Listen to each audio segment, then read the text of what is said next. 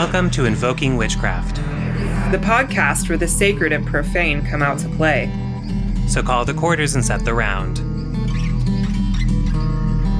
It's time for another episode.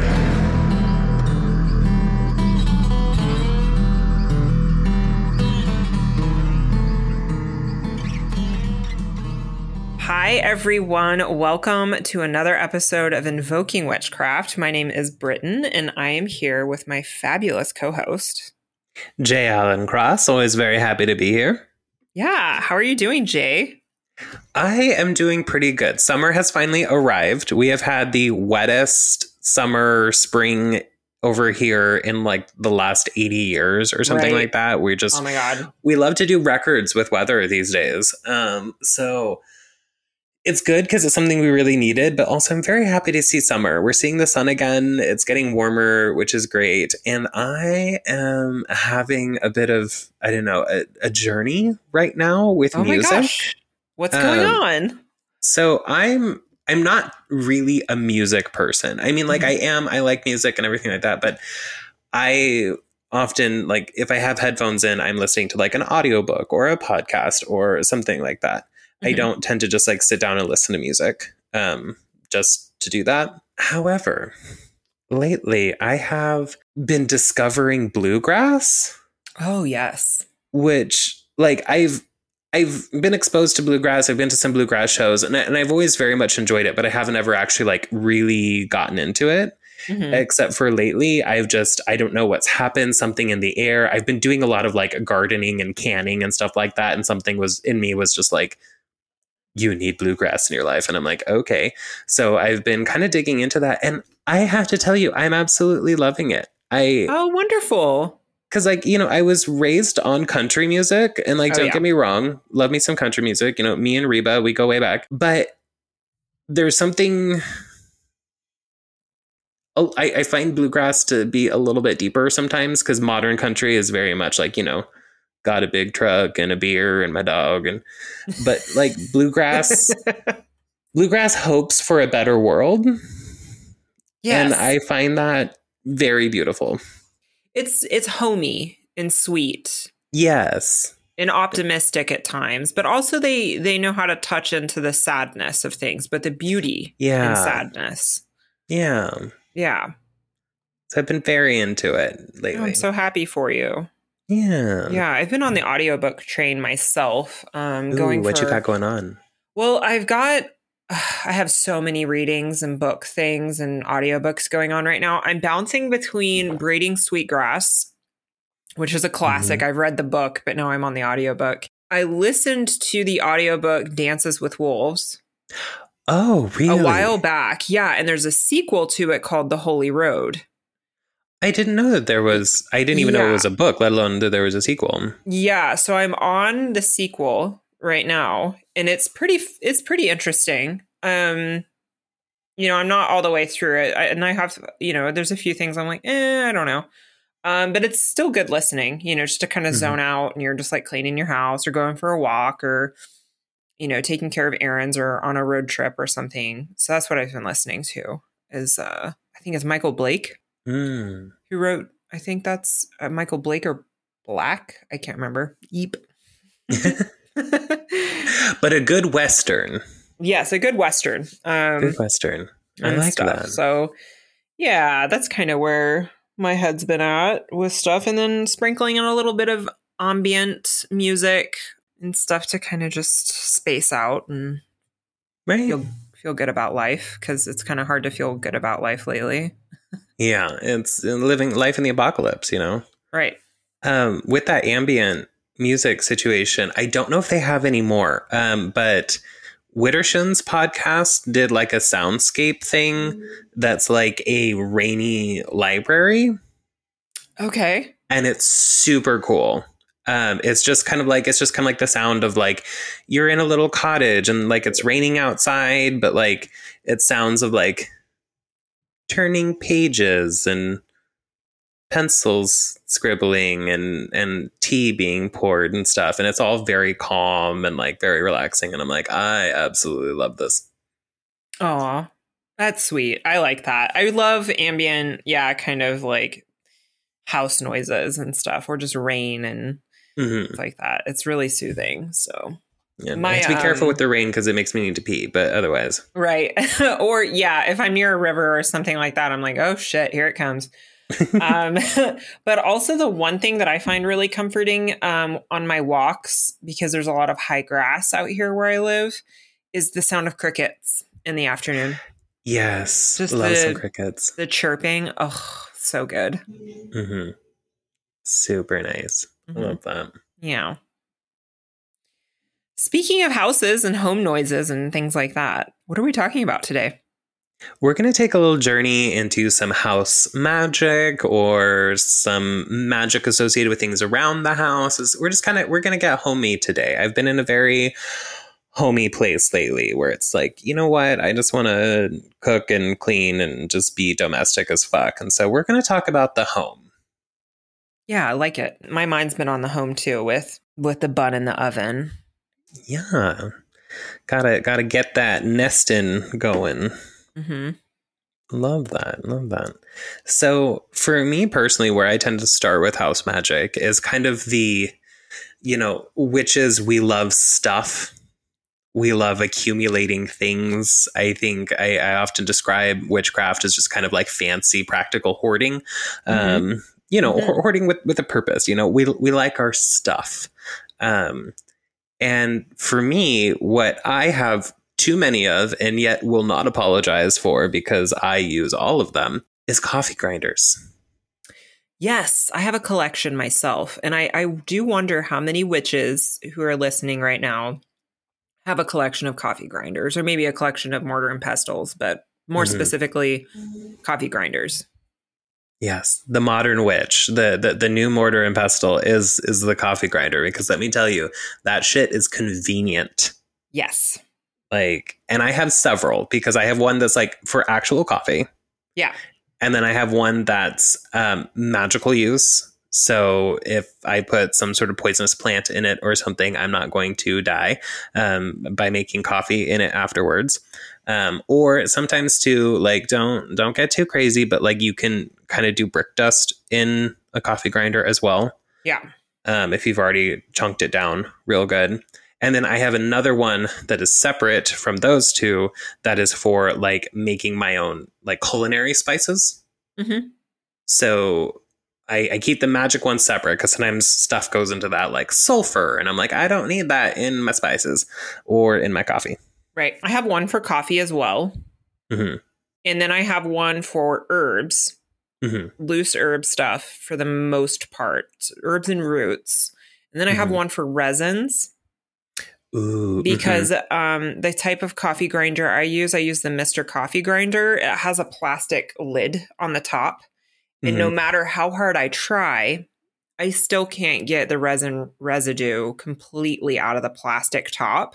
Yeah. And it'll stay forever. It'll stay forever. And the best way that I have found to clean your coffee grinder is with Everclear or rubbing alcohol to get in there. Yeah, because one time I ground up a bunch of fresh clove, and the volatile oils from clove actually eat the plastic of the lid. Oh, right. Yeah. No. So it's just permanent clove. So I had to get in there with some rubbing alcohol to really clean it out. So, but it's permanent essence of clove in one of my grinders.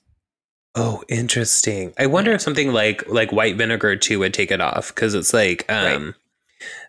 If you're making because see, this is where my head's been out lately. If you're making something like an Italian meringue, as you do, you have to get every sort of oil off of all the surfaces that you're working with, because it will totally screw it up. And so use the white vinegar to wipe everything down to remove all the oil. So yeah. Stiff peaks on that meringue. Yes. Got to get them stiff. And I'm ordering a blowtorch, and we're just gonna pray. Me and meringue, we're gonna figure it out together. Gosh, you can even get into some creme brulee. Yes, yes. Torch that sugar. Get in there. I'm worried though of me just being loose with a blowtorch, just unsupervised. Especially as an Aries. Right. I'm I feel like what could possibly go wrong? It'll be fine. It'll be great. Oh, God. So yeah, coffee grinders are definitely a necessity. What else? You know what else I love? What? Is a good bucket. A good fucking bucket. Or like 5 or 6 of them. Right. Because buckets, let me tell you, for cleaning your house, mopping, whatever it is that you're doing, love me a good bucket. Also for magical bath preparations, if you do not have a bathtub, making one in a bucket is an excellent way to do it because it holds a lot of water. You can really make like a big one and then like fully like dunk it all over yourself. Like I love a good big mason jar method, but sometimes just like the full bucket immersion experience is nice too. Absolutely. Yeah. Definitely one for the floor because like, you know, you don't want to be doing your bath water in a bucket, the same bucket that you cleaned your floor with. It's just a vibe that's kind of weird. Exactly. You know, like, ooh, you know, you can clean it out, but still. Yeah. That's just me personally. And the other thing too is I like to have an extra bucket around for dyeing fabrics. And I like to use do a lot of plant dyeing. So it does veer into the magical realm with plant dyeing and stuff. So I like having a nice 5-gallon bucket for that. And I just go to like Ace Hardware or someplace like that, you know, to pick up a bucket. You know, little hack. Where I got my first big, like 5-gallon pickle bucket thing, I called like a local fast food restaurant place. It was an independent one. It wasn't like a big chain thing. And was just kind of like, hey, do you have just like a pickle bucket that you're throwing out? They're like, oh my God, we have so many of them. Please come and get them. So check that out. Yeah, it's also like my mom is currently building a garden and she went to like a hardware store and picked up a bunch of pallets to break the pallets down to build her garden. So things like that, like, you know, if you're moving, you go to a store and the grocery store and you're like, can I have your boxes? You know, that kind of thing. It's just a lot easier and cheap and free. Right. And two, if you can find like a low wide bucket, I got some, there's kind of this Mexican grocery store around where I live that sells them in the summer. They're kind of like low and they're wide buckets. And I love using them for like foot soaks or foot baths or like, you know, when it's hot out and you just want to like sit outside in a lawn chair with your feet in the water, you know, kind of a vibe. Definitely useful. Right. Because foot baths are really underutilized in magical practice these days. I feel a foot bath is, especially if you don't have a tub or something, it's also just like a great way to kind of warm the body in the wintertime. I know we're in the middle of summer right now, but in the winter, it's an awesome tool to warm your feet up and like do like an herbal foot soak.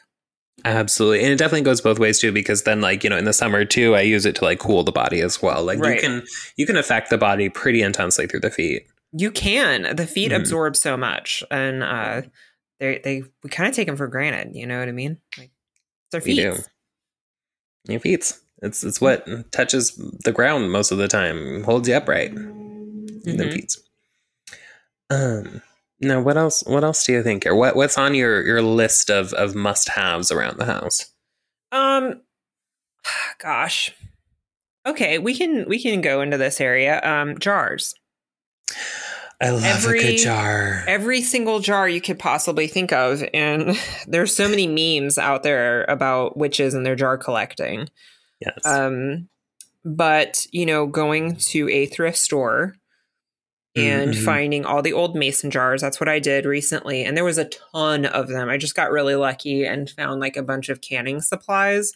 Ooh. So I have a lot of jars. And sometimes depending on the town or city you live in, when I lived in Portland, I would often find free boxes full of like, very often I would just find canning supplies. So I actually found like a whole canning kit on the side of the road once. For free. Wow. Yeah, it was great. So yeah, jars, like itty bitty jars, you know, like baby food jars, like just to hold your knickknacks and your herbs and things that you collect because we are fancy hoarders at the end of the day. And we need a place to put our things, and mason jars are great. And, you know, they also double not just for herb storage and stuff, but for the magical bathing or tea brewing and things like that. So absolutely. You can utilize them for all kinds of stuff. And something I've discovered lately with the jars is, like, you know, I have a lot of the mason, like the canning jars with the, you know, the metal lids and the metal, you know, rings that you screw around them. And that's great, but I find they tend to rust pretty quickly, especially like if you run them through the dishwasher a couple of times. And so I was like, oh, God, like hating this. Lately, though, because I've been doing a lot of fermentation, got some cauliflower going right now. Nice. Right, and a little sauerkraut. So I didn't want to like introduce a whole lot of metal to it. And so what I found, I just got it online for like real cheap, are the plastic caps that go on top of a mason jar and then screw on. They're really cost effective. They last forever. The ones I got come in a bunch of different colors, and they're all like food safe, no BPA, like none of that stuff. And they will last forever, and you can run them through your dishwasher and they don't rust. Highly recommend. I'm a big fan. Right. Yeah, I have a couple of those. They're actually for fermentation. It's like a little silicone. It looks like a nipple. Oh, yes. I have those too. Yeah. And so it allows the gas to diffuse and kind of burps itself. Absolutely really like a game changer. It really is a game changer.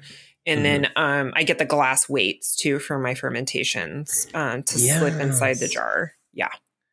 Absolutely. I actually just ordered from, let me see if I can remember where it was from. Country Trading Co. online is where I got my little fermentation lids that you were talking about. The ones that look kind of like, I mean, they do. They look like nipples. They look like boobs. Yeah. And so you put them on top, and then that way the carbon dioxide can all escape without letting air in. Super cost effective and simple. And I also got the weights from there as well. Absolutely loving them. So shout out. Yep. Love it. I used to use river stones. Ooh. When I didn't know there was such things as weights. I know now we're talking about fermentation, but you know, fermentation is like a radically magical act. It really is. It truly is. Colonies of bacteria in little jars. I love it. Yeah, jars are great. Getting it. So yeah, jars, absolutely. Jar accessories, canning supplies, all of it. It's really useful. I had a harder time finding that stuff when I was living like directly in the city, but when you're rural, like just like your grocery store and shit will have like full canning sections. Right. So. Yeah. And I don't know if there are Bi-Marts in the Midwest or out east. And to our international listeners, I'm sure there are probably no Bi-Marts where you live, but if Bi-Mart here in Oregon, excellent canning supplies. I mean, it's just great. I fucking love Bi-Mart. I love Bi-Mart. Just a heck of a deal all the time. Just, yes. That was the place too where like, for some reason, just like a pot for your plant costs like $20. And I'm like, why? And then I went to Bi-Mart and got like really big ones for like a steal. And I'm like, thank you, Bi-Mart. Yep. And wooden crates and all kinds of stuff. It's really, really nice. It's also where I shop for if I can't find any used camo. That's where I go for my camo shirts.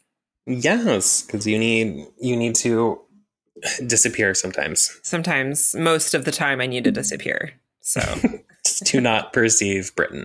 Just don't perceive me. No. All right. So what else is on our list here? What's next for you, Jay? Possibly the most underutilized magical tool. Now, let me explain this. Is the mortar and pestle. And you're probably thinking, WTF, all witches have a mortar and pestle. And it's like, yes, but do you understand your mortar and pestle as the intense magical tool that it is? Because yes, it's great for grinding up herbs. Very practical. Love that. But when you have your mortar and your pestle and they come together, they create a liminal space with one another. I'm not going to go into the symbolism of a mortar and pestle coming together. But when they do, you have a seat of creation right there. Mm-hmm. And especially if you can get a mortar and pestle where the pestle will stand upright in the mortar, then you have an open channel. Don't underestimate the power of a mortar and pestle. You can also cast spells with them. If you do not have Raven Grimassi's Grimoire of the Thorn-Blooded Witch, he goes into great detail on the use of mortar and pestle as a magical tool, where talking about utilizing it to create like a rhythm, or like he talks about setting the mortar up on its side and putting the pestle into it and running it around the inside like you're doing a crank, and doing it like away from you to send something away, and then doing it towards you to like draw something in, and also like creating like meter and rhythm with it, and like putting magical waters in it, and then utilizing the pestle as like an asperger to like flick the water around everywhere. Y'all are sleeping on the mortar and pestle as a magical tool. It is like one of the most intense spiritual tools that you have in your arsenal. Utilize it for more than just crushing shit up. You really just like opened my mind to that possibility. I mean, the symbolism is like obviously there, like you said. Yeah. We're not gonna explain that, but I didn't really think of it like, yes, for sure, liminal space, but I didn't really think of it as like working it in that way. Wow. Yep. You have a liminal space in the palm of your hand. Yes.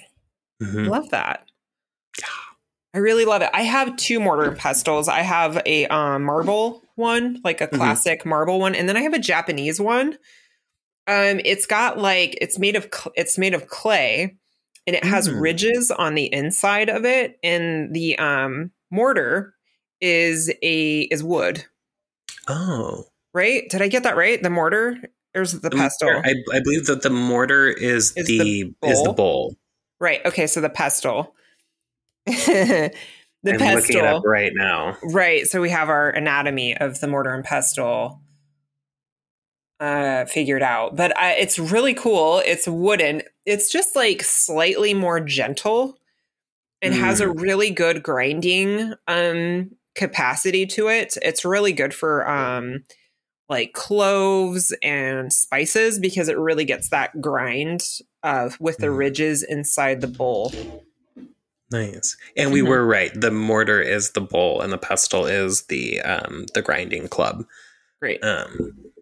Yeah, and kind of like the coffee grinders. Now, I do generally utilize my coffee grinder more, especially if I'm going to be making a powder. I'll utilize a coffee grinder. Yeah. But similarly, I have multiple.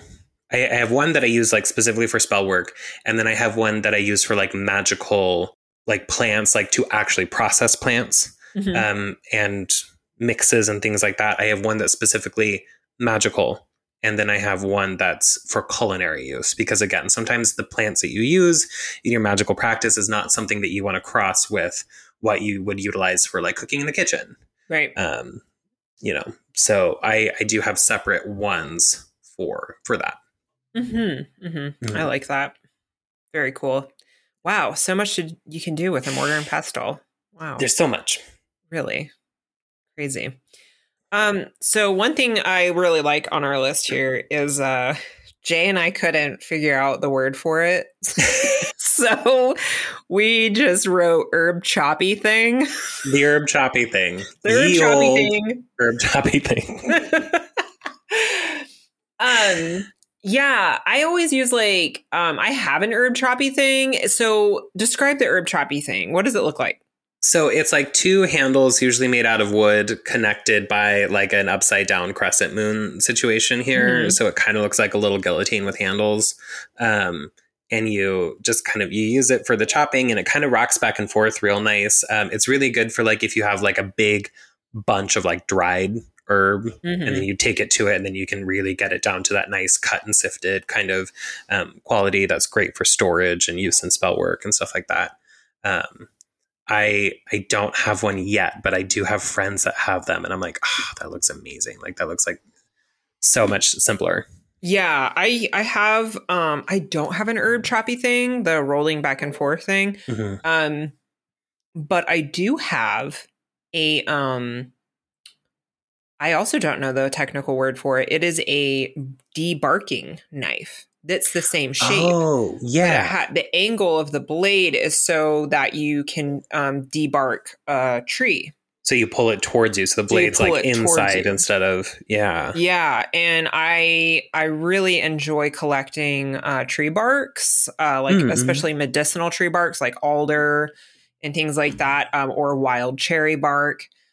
So if you happen to get lucky and you find a downed cherry or alder tree, you can easily debark them. But I'm actually wondering if where the blade is at, if I could also, I don't know, I couldn't use it for that. Okay. Just like visualizing that here. That wouldn't work. But it's a similar shape and a similar tool. That's really helpful. Or I just use my kitchen knife. Especially with like big bunches of fresh herb, like I ordered a bunch of fresh Tulsi from Oshala Farm. They had like a fresh herb buying program, and they would like overnight it to you. So I just use my kitchen knife but to really get that nice fine chop, it would have been really nice to have a tool that rocks back and forth to really, really get the herbs chopped up. Get in there. I like that. And if you don't have one of those, but you do have like a food processor, that will cut and sift it pretty quickly. Again, though, be aware of what you're putting in there. Don't like put like a bunch of deadly nightshade in there and then like try and make salsa for your family. That won't go well for you. Which is why I like the separate. So having like an herb choppy thing for like the plants and then culinary versus magical. Culinary versus magical is a good distinction. Yeah, because we are oftentimes processing potentially toxic plants for sure. Yep. 100%. Yeah. Something else that I think is often overlooked is ye old wooden spoon. Tell me about your wooden spoons. Love me a wooden spoon. Because first of all, this is just like, it's kind of like a broom in the way that it's just always been a staple of just folks living. It's just kind of something that's always been around, something that's always been very useful. And what I like about a wooden spoon is that if you work with wooden cooking utensils, they tend to kind of pick up the vibe, or sometimes like if you use like a wooden cutting board and you cut onions on it, it's going to smell like onions for like a month. Because they kind of retain that memory. And I like that idea of kind of having a buildup. So similarly in like my magical mortar and pestle, I do clean it, but I don't cleanse it, because I like the fact that as I'm going through all these spells with it, that it's picking up all of this like magical energy in it. And similarly with like wooden spoons. So like whether you're cooking with it or you're doing like potion work with it, they also very easily become wands. Anyone who is kitchen witching with it knows that a good wooden spoon makes one hell of a wand. Yes. So definitely love me a wooden spoon. Yeah, for sure. And I love that you mentioned that picking up or holding of memory, the porousness of wood, for sure. And I would definitely go as far as to, of course, having like a magical spoons and culinary spoons that are wooden, because you might not want to be mixing there. But yeah, having like a spoon for like perhaps baneful work, or then a spoon for like love work, and then they're just really collecting that energy. So, and yeah, they're just like wands. I really love that. Yeah. And the other thing I love about spoons is it's really spoon carving is quite popular nowadays. And you can find some, if you want to support artisan crafts people and stuff, you can find some fabulous wooden spoons out there. Some gorgeous with like, and also think of the properties of the wood that's being utilized. You know what I mean? Very much like a wand. It's a kitchen wand, period. Right. And it's one of those things too that like it has so many different uses, because people are like, oh, okay, like I use it in cooking or like magic or whatever. But also like utilize a wooden spoon for all kinds of stuff. Sometimes you can't reach something in the kitchen and you need to like utilize a little extender, or sometimes you need to chase your husband out of the kitchen because he won't leave alone whatever you're trying to cook, or, you know, whatever it is. Like, yeah. Sometimes it's a weapon too. Like, yes, so. that's what I grew up with, was the wooden spoon was also a weapon. Yeah. You might get your ass whooped. Yeah, the disciplinary spoon. So yeah, it has so many different uses. Mm-hmm, for sure, absolutely. What else? Who goes next? You or me? I don't care. Just throw something out there. Okay. We got a bunch of stuff. For me, the one thing I added to this list was herb drying racks. Ooh, yes. Mm-hmm. Yes. So you don't have to go and buy the crazy herb drying rack kit from your, I don't know, there's like herbal homesteading shops online where you can buy some like fancy $300 rack made with like wooden frames and screens and stuff. I mean, for sure you could do that if you wanted to, but I like to use oftentimes, and it's cheap and effective and easy access, as a cardboard tray. I get that in a lot of my packaging stuff for my shop updates. I get cardboard trays.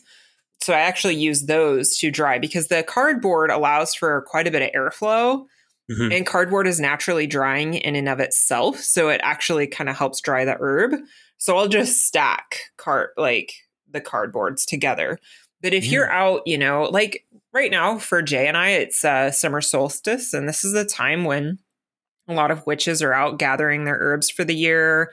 It's peak growing season. We're just harvesting stuff. Having a nice place to dry your herbs and it's like a rack and stuff. You can also hang, for sure. I like to use rubber bands for hanging my herbs. I don't really like to use string because you can just twist the rubber band and then hang it on a hook really easily.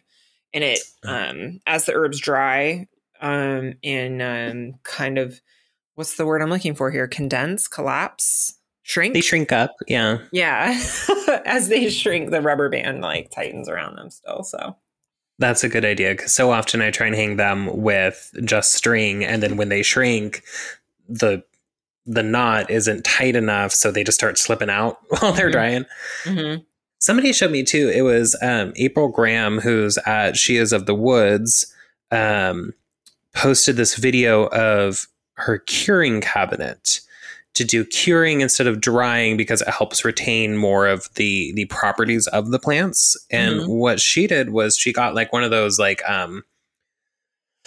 collapsible closet things that you can buy, that's basically just like PVC pipe and then like a canvas shell that zips up and down, kind of like a temporary closet situation. And she just like put some like netting in it on several layers, and then sticks a little dehumidifier in there, and then just seals it all up, and then turns on the dehumidifier, and it just sucks all the moisture out of there.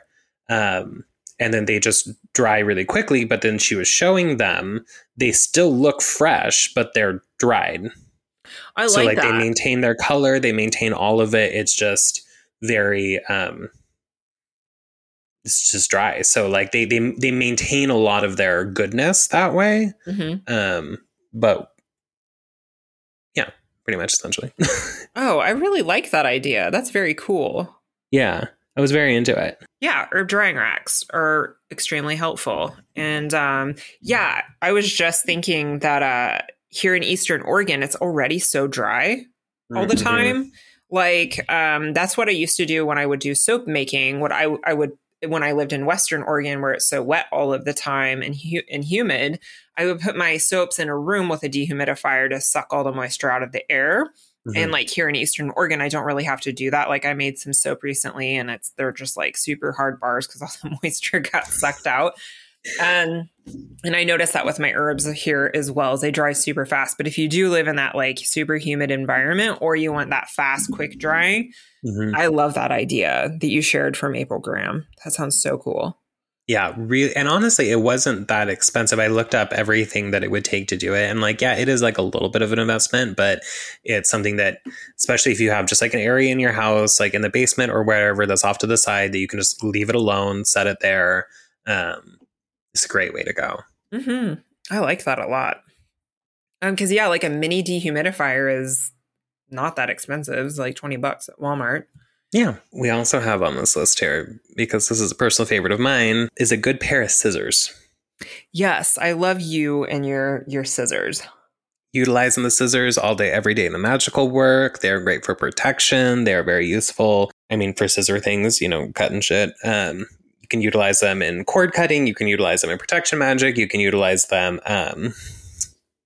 There is an account on Instagram, I believe they're called Heart and Vine Apothecary, that talks about you can cleanse objects by passing them through like the loops in the handles of scissors. So like before they do, I heard of that. Yeah, so they'll kind of pull it through there as like a method of kind of like cleansing them. So it like kind of scrapes off, I guess, any unwanted energy through that process. So I thought that was interesting. I like that. You can utilize them for all kinds of stuff in magic. Absolutely. And I think the last thing on our list here is a good basket. Love a basket. A good basket for gathering herbs, gathering supplies, toting your supplies around, etc. But what I really love, and I follow a lot of people on Instagram who are basket weavers.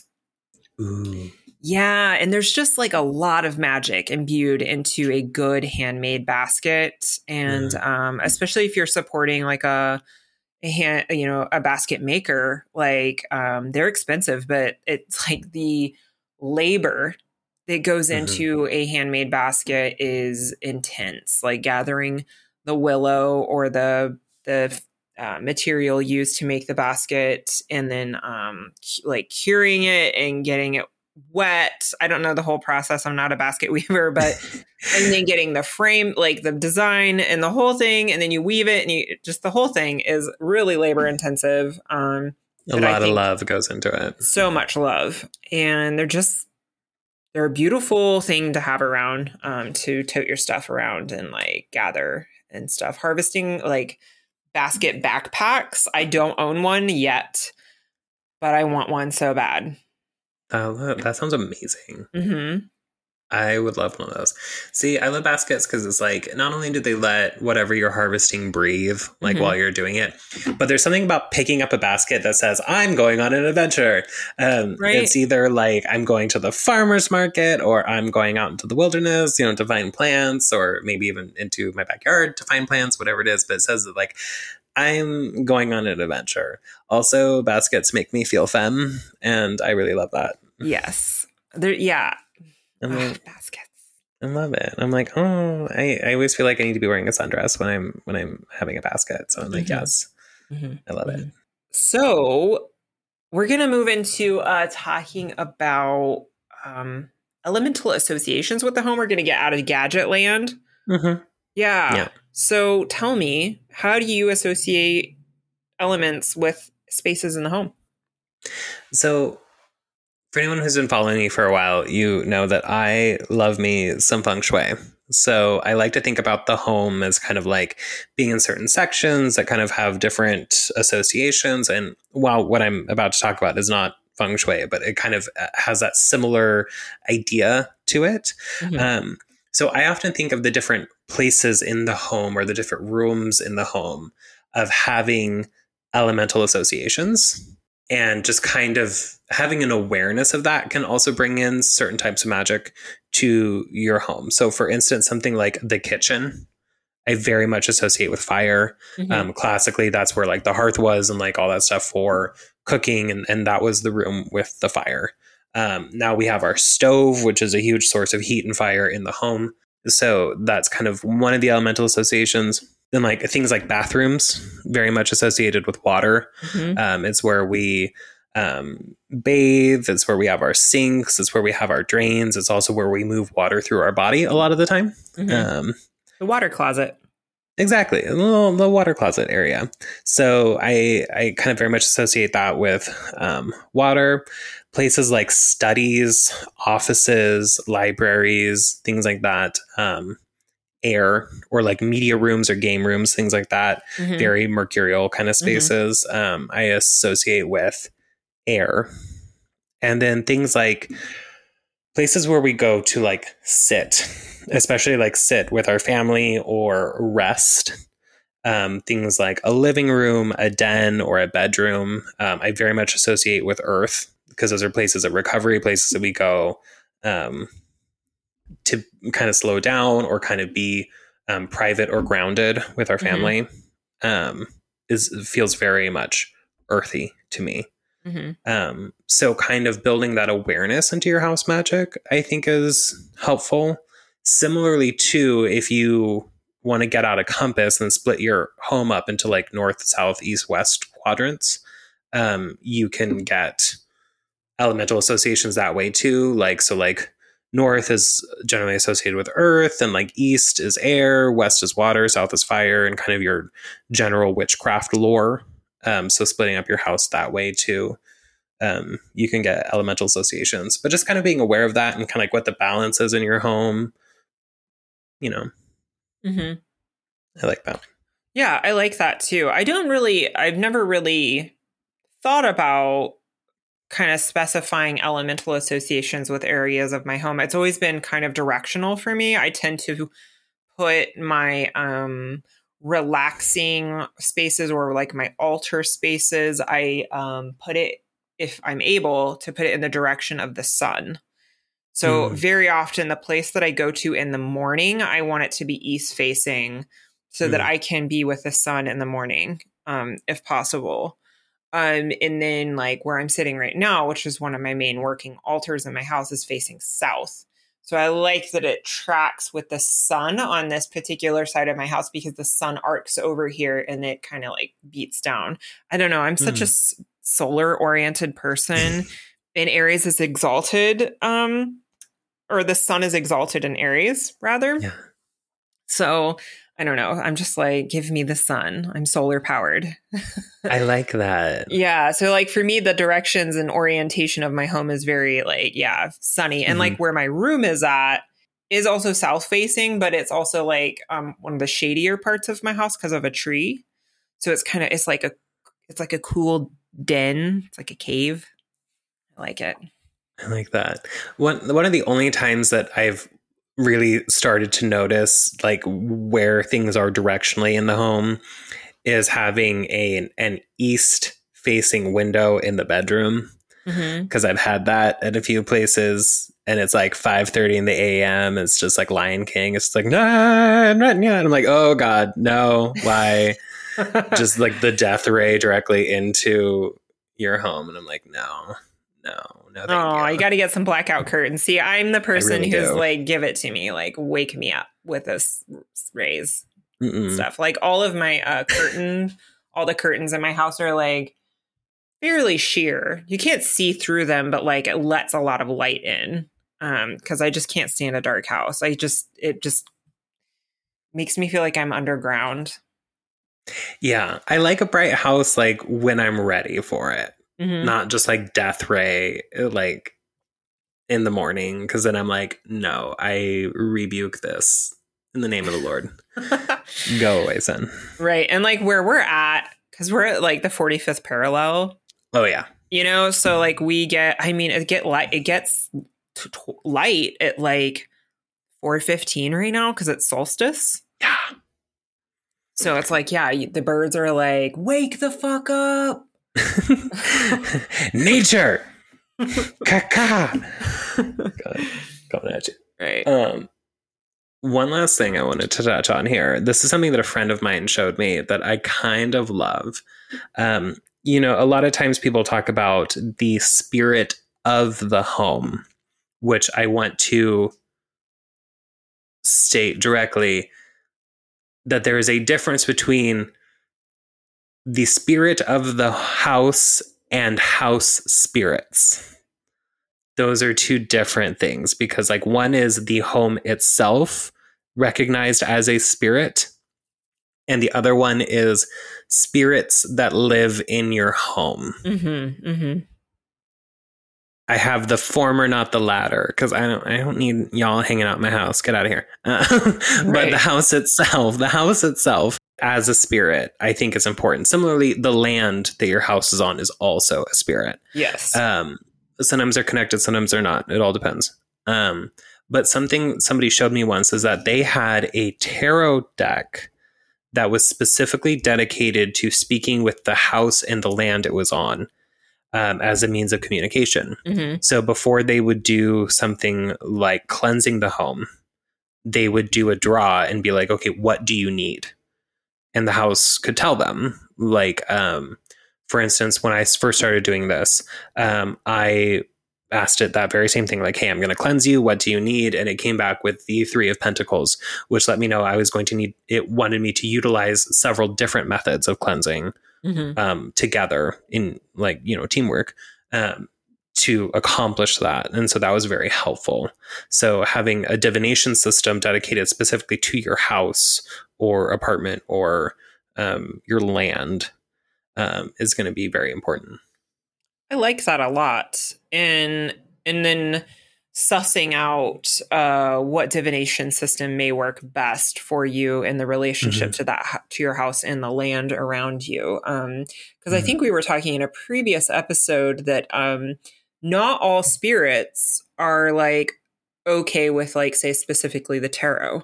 They're just like, yeah, this doesn't work for me. I don't really communicate in this way. I find that is very often like when I work with my ancestors, they're not too keen on the tarot. As a means of communication, I find it kind of difficult. So yeah, like utilizing a pendulum, or like if you're into bone throwing or something like that, or even just direct intuitive communication, if that's something that works for you, can be helpful. But I really like that, having a dedicated divination system for the house. It's kind of like a telephone, being like, hey, what's up? It just helps you facilitate that better communication. And I love that you bring up pendulums too, because I think, like, I love tarot, but I get the sense that people are really trying to fit tarot into places that it doesn't always need to be, or where it's not generally the best tool. And with something like a pendulum, I feel like you can get a little bit more direct with it. It might take a little bit more time because you have to kind of like yes, no it a little bit. Yeah. But you can figure out more things. So it's like, if there's a spiritual issue going on, you can ask more questions about it, receive more answers that way, or things too, where you're like, sometimes you're missing something and you need to ask the house where it is. That can be helpful. And I'm so curious about the like chambered pendulums, the ones that aren't like stones necessarily, but like the ones that you can like put stuff in them. I have not seen this. What? You've never seen those? I love them. I want one because I love some pendulums. So I love the crystal pendulums, especially like if I'm trying to like communicate with land or something like that. That's a great way to go. But for something like the house, I would love to get a chambered pendulum and put like scrape off some like paint shavings or something like that from the house and put it inside. So it's like the house. Yeah, exactly. Just a little, if you're renting, maybe not, but just kind of like, just get a little something off the house and put it inside so that the house is kind of what's steering the pendulum a little bit, and answering. So I think that would be an interesting way of going about that. That is very cool. Chambered pendulums. Wow. Yeah. Game changer. Major game changer. I'm just thinking of the possibilities. You could gather dirt from locations, beach sand, beach water. I mean, what? Wow. And if you're looking for somebody or something like that and you have something of theirs, you can put in it, like some of their hair or whatever, you can put it in there. See if you can find out where they are, not to be creepy. I'm thinking more of like a missing person situation, not just like where my boyfriend at, because that gets weird. Don't stalk people, but that is an idea. I have had to like look for missing pets, things like that, utilizing a pendulum before. So I think that something like that would be really helpful.